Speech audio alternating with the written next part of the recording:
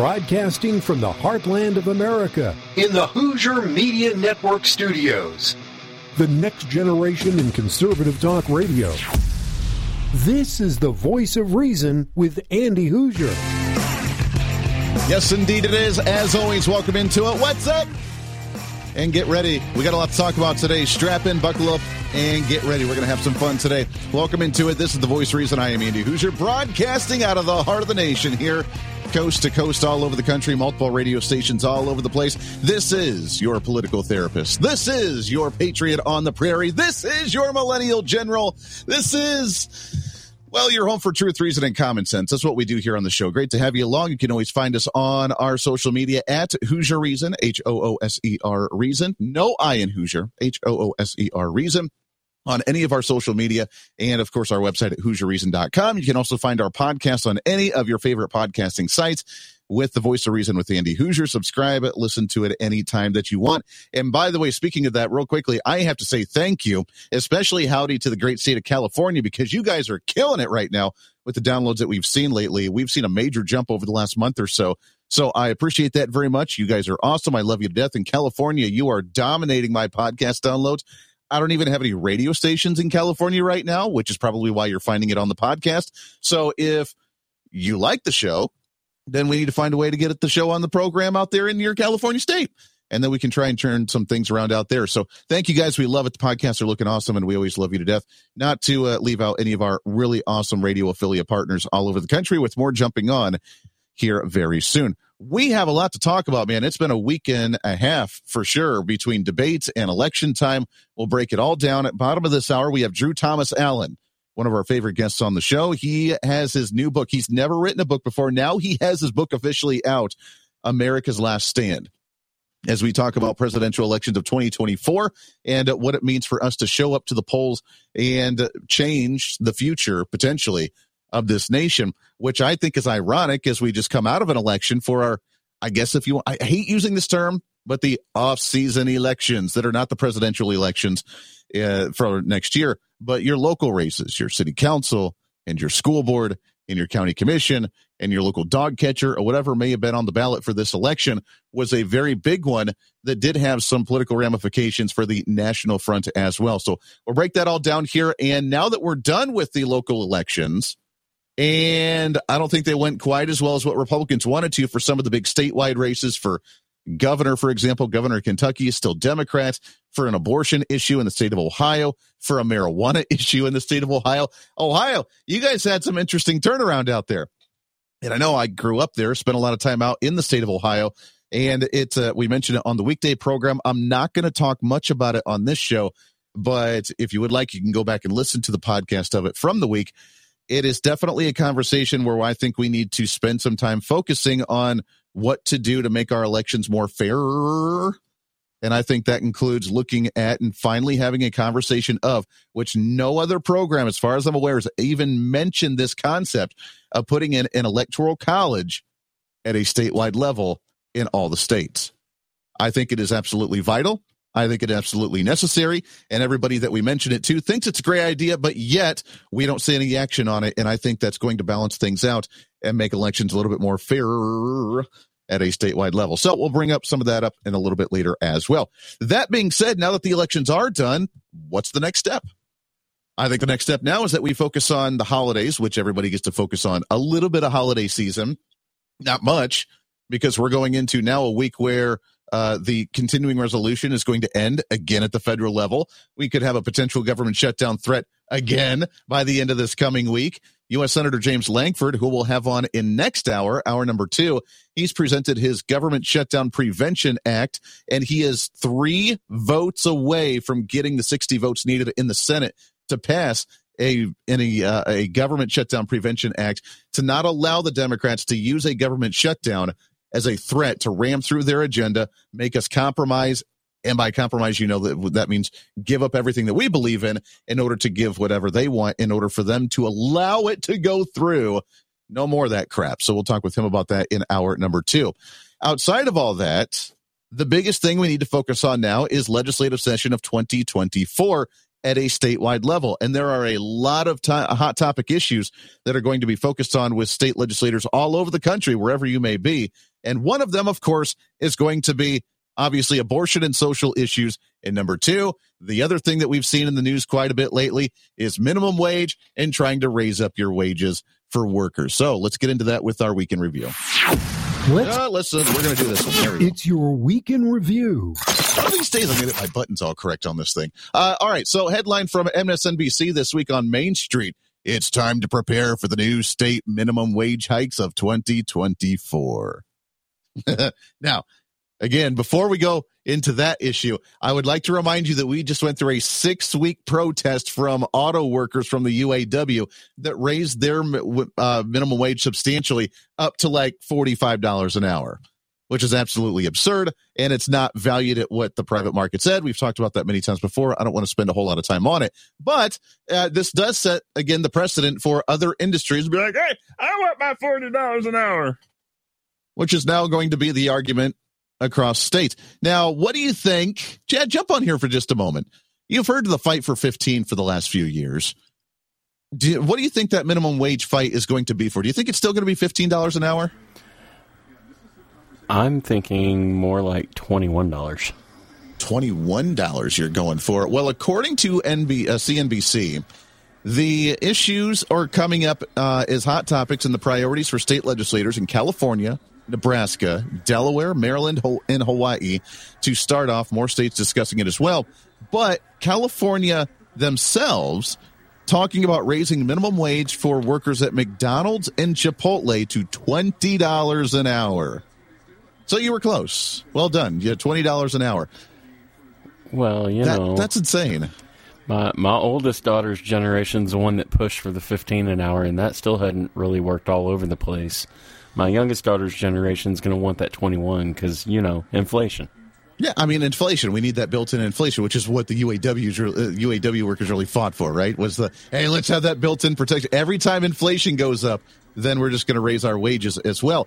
This is the ongoing. It makes my brain hurt, and I know I feel like I beat a dead horse on this program talking about this issue, but if we not learned our lessons at all on this topic, if we not learned our lessons that when you raise the rates for workers, then that means that the company raises the prices of the good, which means even with the higher rate, then you then have to pay more money to buy the products that they actually create. That causes, by the way, inflation, because you're spending more money on the product just for the business to make the same amount of profit, for you to still make the same amount of income because you're spending all that increased income on the product that you were trying to buy in the first place. And the hamster wheel continues, and the low IQ individuals that are the leaders on these issues continue to dwindle. Here's the next interesting piece about this. According to another piece from CNBC, we're going to break down why this is a little bit skewed, but nonetheless, according to the report, 31% of millionaires today say they're part of the middle class. Wait, what? The millionaires. Now, I like to go back to the Barack Obama days of saying that, well, we're not going to raise your taxes for anybody under $250,000. That's the artificial line. That's the threshold right there. If you make $250,000 or more, then you're a rich, evil jerk that needs to have your taxes raised to like 90%. If you're under that, then you're part of the middle class. Now, that is a very skewed number, and you have to put, quote unquote, millionaire into perspective, because you don't need to have $1 million in the bank, or you don't need to have a $1 million income a year to be considered a millionaire. According to the official definition of what a millionaire is, all you have to do is have $1 million worth of assets or investment, which means you could be making $100,000 a year, but you have $1 million in investment for your retirement, which means you would be considered a millionaire. So saying that 31% of millionaires say they're part of the middle class, that's really not that far-fetched, because you could have $1 million in assets, but you're not living a millionaire lifestyle. Democrats don't quite understand that concept. Progressives especially don't understand that concept. The media doesn't quite understand that concept either, because they don't understand that investments are completely different than actual income.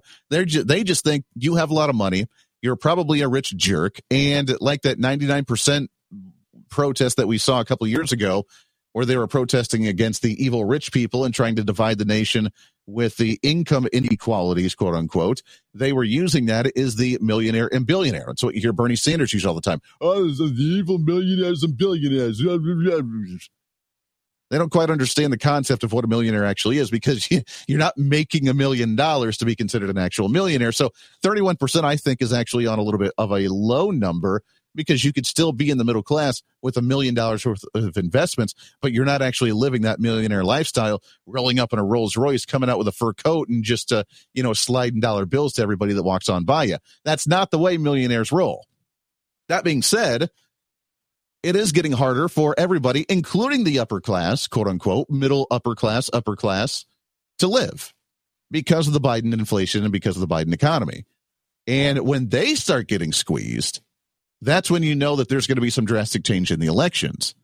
The middle class, you guys always take the brunt of it, because the middle class, whether the Democrats want to admit it or not, they still are about 80% of the entire tax revenue in the nation, because that is the bulk of the American society population. There's the lower class, which is growing because with inflation, more people are falling into that category that were on the teetering line, that have now been pushed over the edge and now in the low income levels and part of the quote unquote lower class. The middle class is being squeezed because that's the one that we get the chunk of the money from. And Democrats recognize that, which is why they always go after them. And then the rich, there are some that are getting richer, I guess, but there's also some that are falling out of that upper class and going into that middle class, such as individuals like this. And when that starts happening, that's when I think you start seeing some drastic change. Because as you know, in politics, you have to have two things that make you successful, which is a lot of money and a good PR team. And the people with a lot of money donate to the campaigns to where they know that agenda is going to go through to where they can make more money. When they start losing money, then things start actually getting changed, because they don't want to lose that money. So at the end of the day, the quote unquote wealthy are actually the ones looking out for our best interest as well, because when they're making more money, we're making more money at the same time. And the progressives don't understand that. I think the best example to expose how ignorant I think the media and ignorant the Democrats really are on this issue was during the debate this week, when they were talking about ways to immediately lower gas prices, immediately lower food prices with the Biden economy and the Biden inflation, and what you would do about that. And every candidate, if you watch the debate, I don't know how many did, because apparently the ratings were terrible on it. Nobody actually cares anymore. But if you did watch the debate, the conversation was actually quite interesting for most of the candidates. Everybody gave a typical Republican response: getting rid of government regulation, getting rid of red tape, trying to invest in the private sector, trying to allow oil to actually be drilled to become energy independent again. I mean, they all gave some great responses, but there was one part, and I think we got to take a break in a minute here, so we'll play the audio when we come back. There was one part when Tim Scott gave a really brilliant response to it, and Lester Holt, why he's moderating a Republican debate as a progressive Democrat, I'm not quite sure, but that's another conversation for another time. Lester Holt tried to do a follow-up question and say, all these investments on trying to drill for oil later and trying to build pipelines and do all this, that's great, but that's not going to solve things immediately. What would you do to solve it right now, Mr. Tim Scott? Not quite understanding the process. Tim Scott had a great response to that. We'll play that when we come back as well.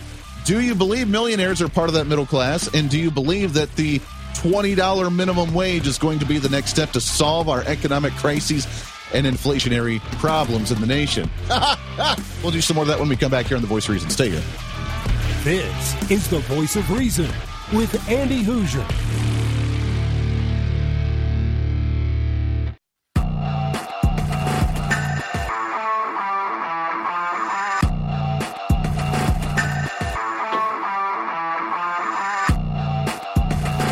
It's America's political therapist. This is The Voice of Reason with Andy Hoosier. Yes, indeed it is. Welcome back into it. 24 minutes past the hour. Radio, TV, live streaming, podcasting. However you check us out, we always love you to death. Yes, your political therapist. Hey, one of these days, I swear I'm going to remember to actually have my pipe with me when we do that. I can get back here in my sweater vest with my pipe. We got the video stream going, which you can find on all of our social media sites. Also, our partners over at OpsLens, OPSLENS.com.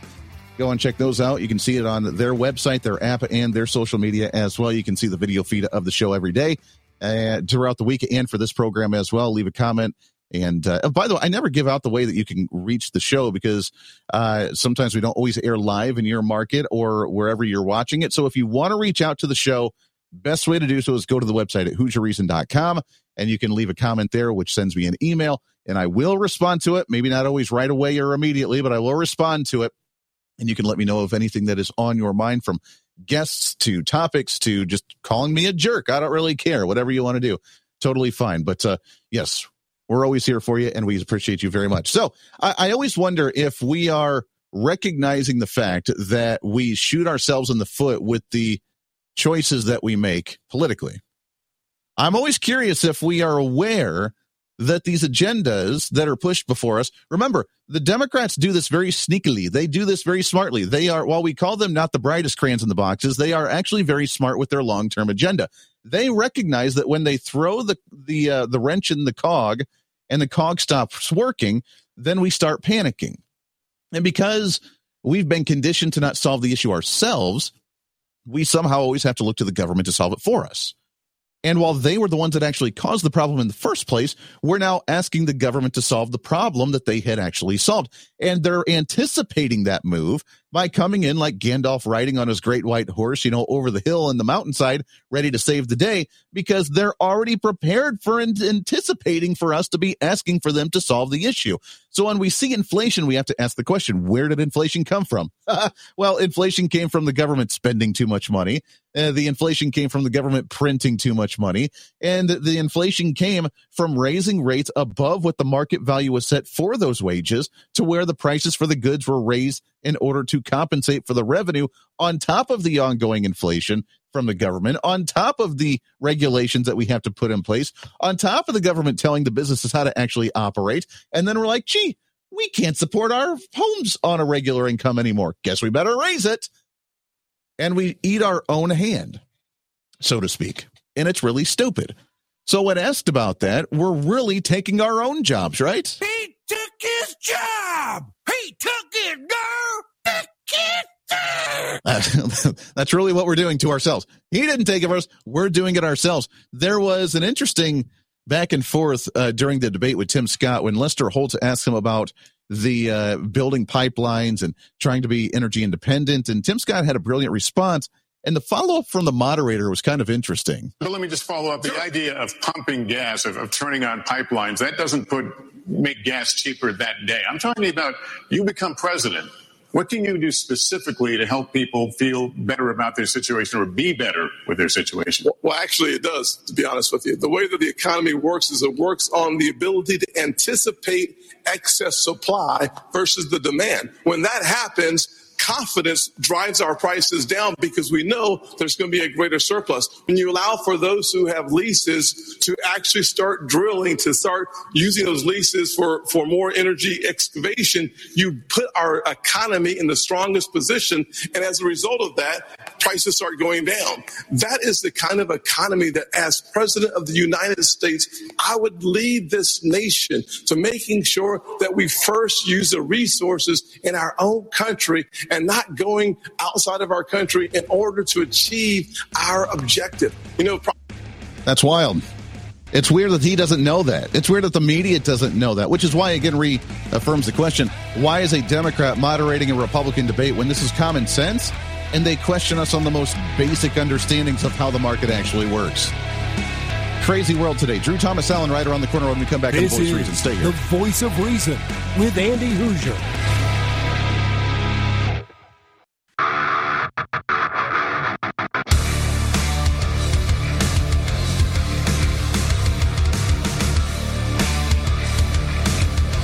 Truth, reason, and common sense.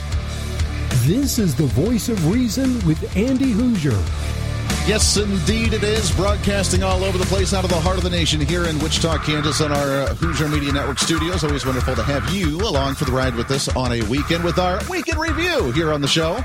So much to cover, so much to talk about, so much to do. As usual, we had a crazy week between elections and local elections, the off-season election. I hate using that term off-season election because it's not an off-season. If you're going to the polls and you're voting, it's an election season. And it's probably the more important election because you actually got to have a say in your local community. And I will say, depending on how some governor's races and other things did across the nation, I'm really happy with some of the really small local home front elections that happened here in Wichita, for example, where I'm based out of. We had some wild ones.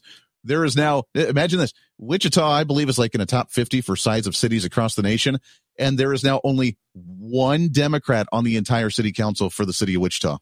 Yeah. Imagine that. We have the mayor's race. Well, one-term Democrat got booted out there.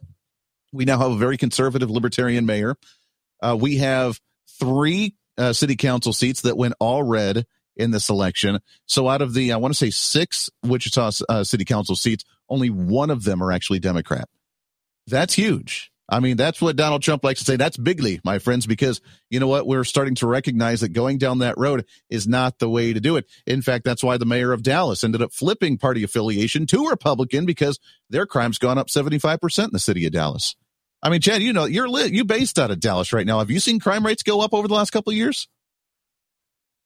I'm pretty sure. We are seeing crime like crazy all over the place, especially DFW Metroplex. I mean, it's we heard about this gunshot. Oh, we heard about this. And sometimes it's domestic violence and sometimes it's not. It's wild. Yeah. Well, hopefully people are starting to wake up and recognize it, which is why we saw hopefully some decent election turnout and results in your local community from earlier this week. Now that means that we have now geared up to legislative session of 2024 and the big election coming up in 2024 as well, which is why we're really happy to have this guy back on. We love chatting with him here on the program as he is host of the Drew Thomas Allen Show podcast. Also, his latest book that's officially out, my friends.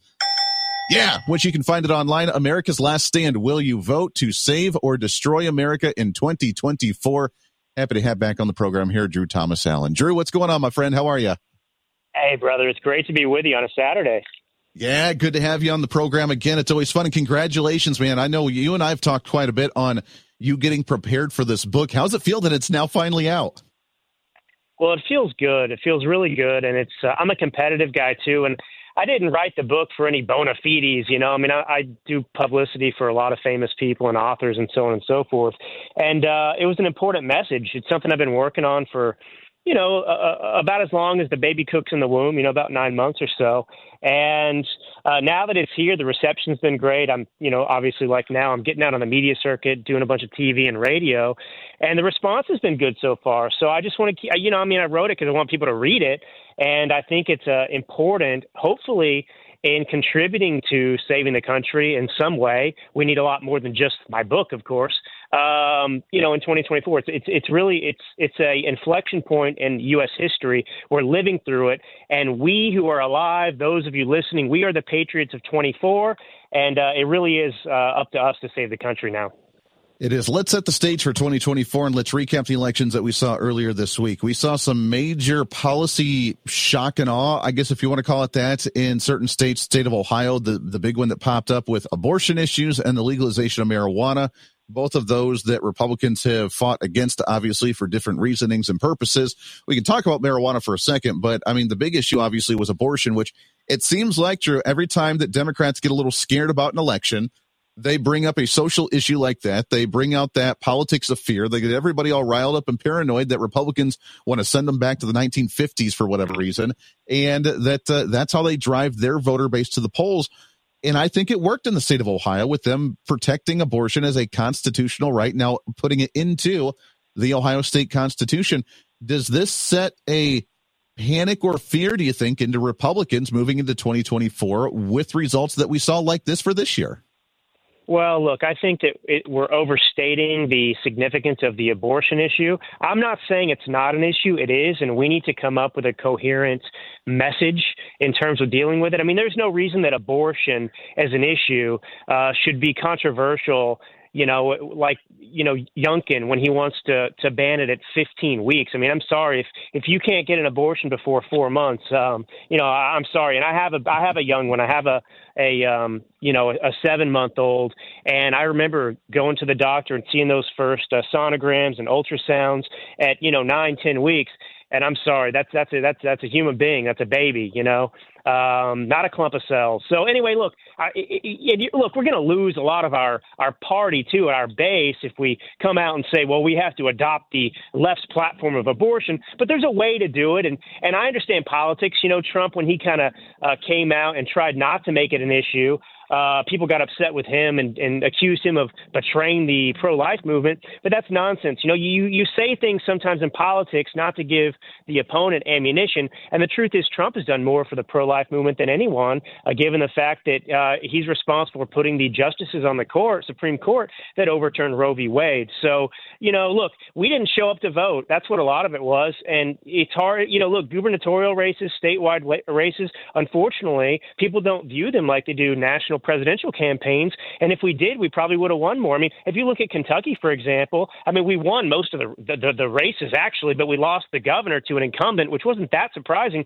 But 1.3 million people showed up to vote for President Trump in 2020, and he destroyed Joe Biden, but less than 700,000 showed up to vote for Daniel Cameron, the Republican gubernatorial candidate. And actually the incumbent, the Democrat, he won with less than 700,000 votes himself. So it was kind of pitiful turnout, really.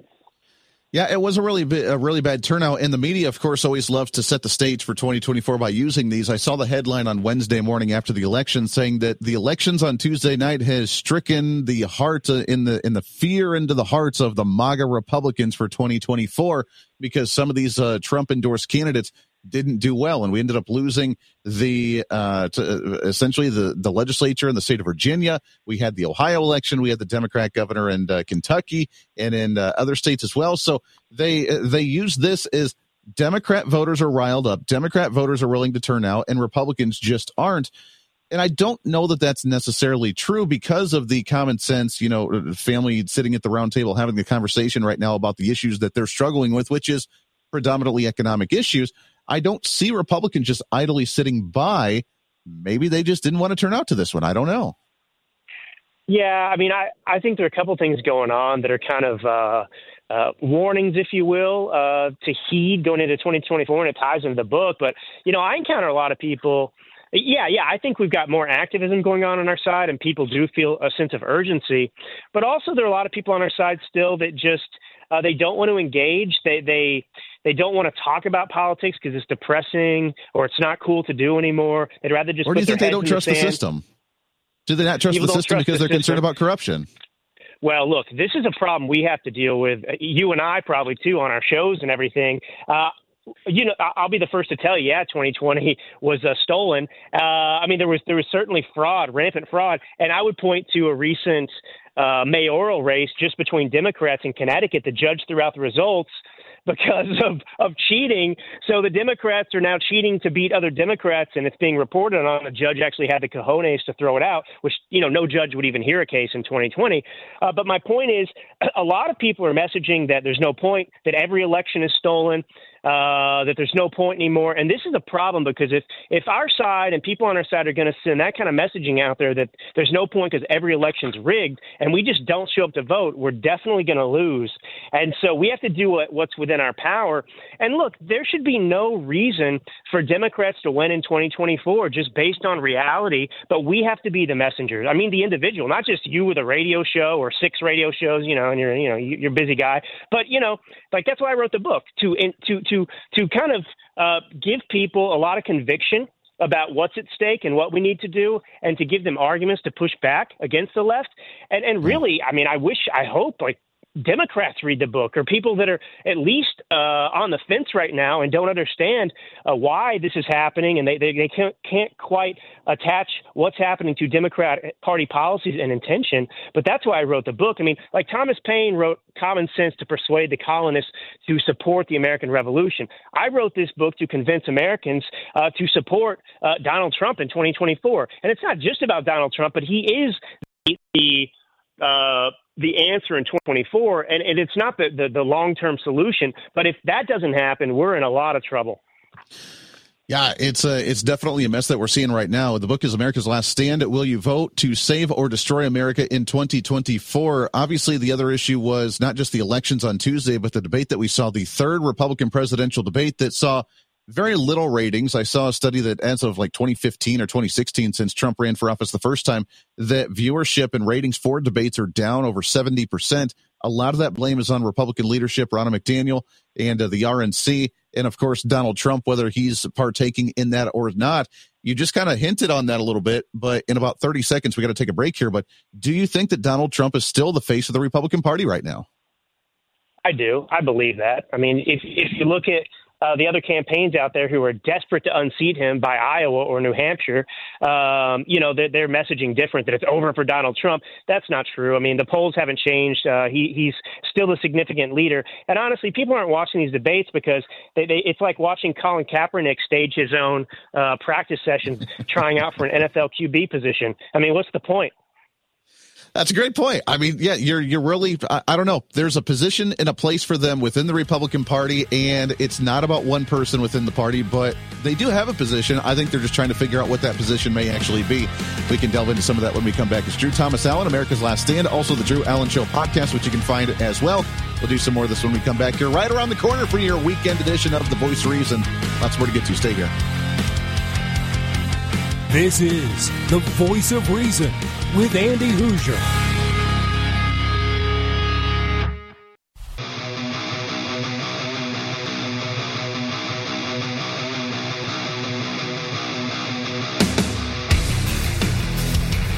Where Hoosierholics gather every week. This is The Voice of Reason with Andy Hoosier. Yes, it is where Hoosierholics gather on a daily and weekly basis right here. We have to deal with our addiction. And that's what we do here on the show. So welcome back into it. Last few minutes here, wrapping up hour number 1. We're hanging out with Drew Thomas Allen. America's Last Stand is the book. Will you vote to save or destroy America in 2024? As we talk about the elections, we talk about the state of the Democrat Party, their platform, their agenda, and the activity of the voters. Drew, let's shift gears to the leadership in the Republican Party right now. As we mentioned, the viewership and debates are down near 70%. The loss of elections over the past couple of years, really, the past couple cycles, we're starting to see the blame focus on the RNC and Ronna McDaniel. Now, Republicans do what Republicans do best, which is when we start to lose, we start to eat ourselves alive, which is, I guess, good to clean up. But at the same time, we always love to pass the blame and point fingers whenever we don't do well in some way. But do you think that there is a need for leadership change within the Republican Party? The good news is that when we had a lack of a Speaker of the House, we went deep into the ranks of the Republican vault, and we pulled out Mike Johnson, and he's a fantastic speaker from what I've seen so far. I think he's going to do a fantastic job, and it was encouraging to me that we were able to go deep into those ranks and pull out a no-name that no one really knew about in order to do that and see him do so well. Is that needed, do you think, on the whole RNC and the National Republican Leadership Platform? Yeah, I mean, it needs to be shaken up. I mean, people's fear is like, what if it gets worse? I mean, I don't know how it can get much worse than it is currently. But, Ronna McDaniel, I like making fun of Ronna McDaniel. I like calling for her firing as well. I think that that's valid. I mean, accountability is the word that people keep saying, but it's not just her fault. It's nice to pin it all on her, but it's as the leadership, she's the face of it. But there's a lot of components to the RNC, and it is pretty useless. I mean, the job is to isolate and you got to be a political strategist, and we are not. The Democrats are great at targeting these races and coming up with communication, but she's just dodging the bullet. That's the thing. I would have a little bit more sympathy for her if she would come out while she's under attack and say, yeah, I get we have these problems and this is what we need to do. But instead she just said, it's not my fault. Other people, I'm trying to think of the name she used. But anyway, you got these other people that are getting paid to do this kind of stuff. It's not my job to do messaging. So I really am fed up with this because the stakes are high and we need to win. And so I'm tired of this wasted time where we're on the defense or playing the blame game. And this is my whole thing with Trump right now. I mean, with the DeSantis campaign, in my opinion, and I'll probably upset people because, he's still got 10 fans out there. But, they're indistinguishable in their speech right now from Never Trumpers and the Lincoln Project. And my fear is that I don't know how you come back from this at the end. When Trump eventually is the nominee, which seems to be inevitable to me, that the things that have been said by particularly the DeSantis campaign, which if you're on the losing end of things, it's different. As a winner, you can say whatever you want and you don't have to worry about it. You don't have to bend the knee. But the other side, it's pretty bad. And I'm worried about our side coming together and doing what's necessary to win the country. I mean, if we need to convince Americans to vote for Trump in 2024 because he's the nominee, how effective can these people be when they've just spent the past year and a half talking about him like Democrats do? Yeah, it's a great point. I mean, Republicans are going through an identity crisis right now. We have for a while, and the infighting has continued to get worse. And I guess we need some type of civil war within the party to really set the tone for what we're going to stand for. But right now we're seeing that clear as day. We have Mike Johnson, who's going to be a fantastic speaker that's promoting an agenda. But then we have Mitch McConnell on the other side of the aisle that freezes up during a press conference twice a time, 2 times a day, whatever, that he's advocating for something completely opposite because he wants the same old. Like, we're seeing it right in front of our eyes, the difference between what the Republican Party wants and what we actually stand for. Yeah. I want to bring this up too. It's related to what you're saying. You were asking me about, Republicans going out to vote, and do they feel like the whole thing's rigged? Is that discouraging them, and so on and so forth? Well, I'm kind of in a position now as somebody who honestly is a professional political analyst at this point, and have been for years. But I watch the Republican Party. I don't trust anybody anymore. So this is a problem too. I mean, it's put up or shut up, and it's frustrating. It's very frustrating. America's Last Stand is the book. Got to go check it out. Find it on Amazon. Find it on his website, other places as well. America's Last Stand. Will you vote to save or destroy America in 2024? It is Drew Thomas Allen. Drew, we love you to death, my friend. Keep up the fight. Congratulations on this book. We got to get you back on and talk again real soon, brother. Thanks, brother. Hey, always a pleasure. There it is, America's Last Stand. Go and check it out. How important is this election in 2024? We always say it's the most important election of our generation, and it may be overhyped that way, but this time, I think it kind of is. The direction of this nation is in your hands on how we turn out for this one. All right, hour number 2 right around the corner. We'll talk some more about this and a heck of a lot more, plus U.S. Senator James Lankford from the state of Oklahoma will join us around the corner as well. This is The Voice of Reason. I'm Andy Hoosier. We'll be right back.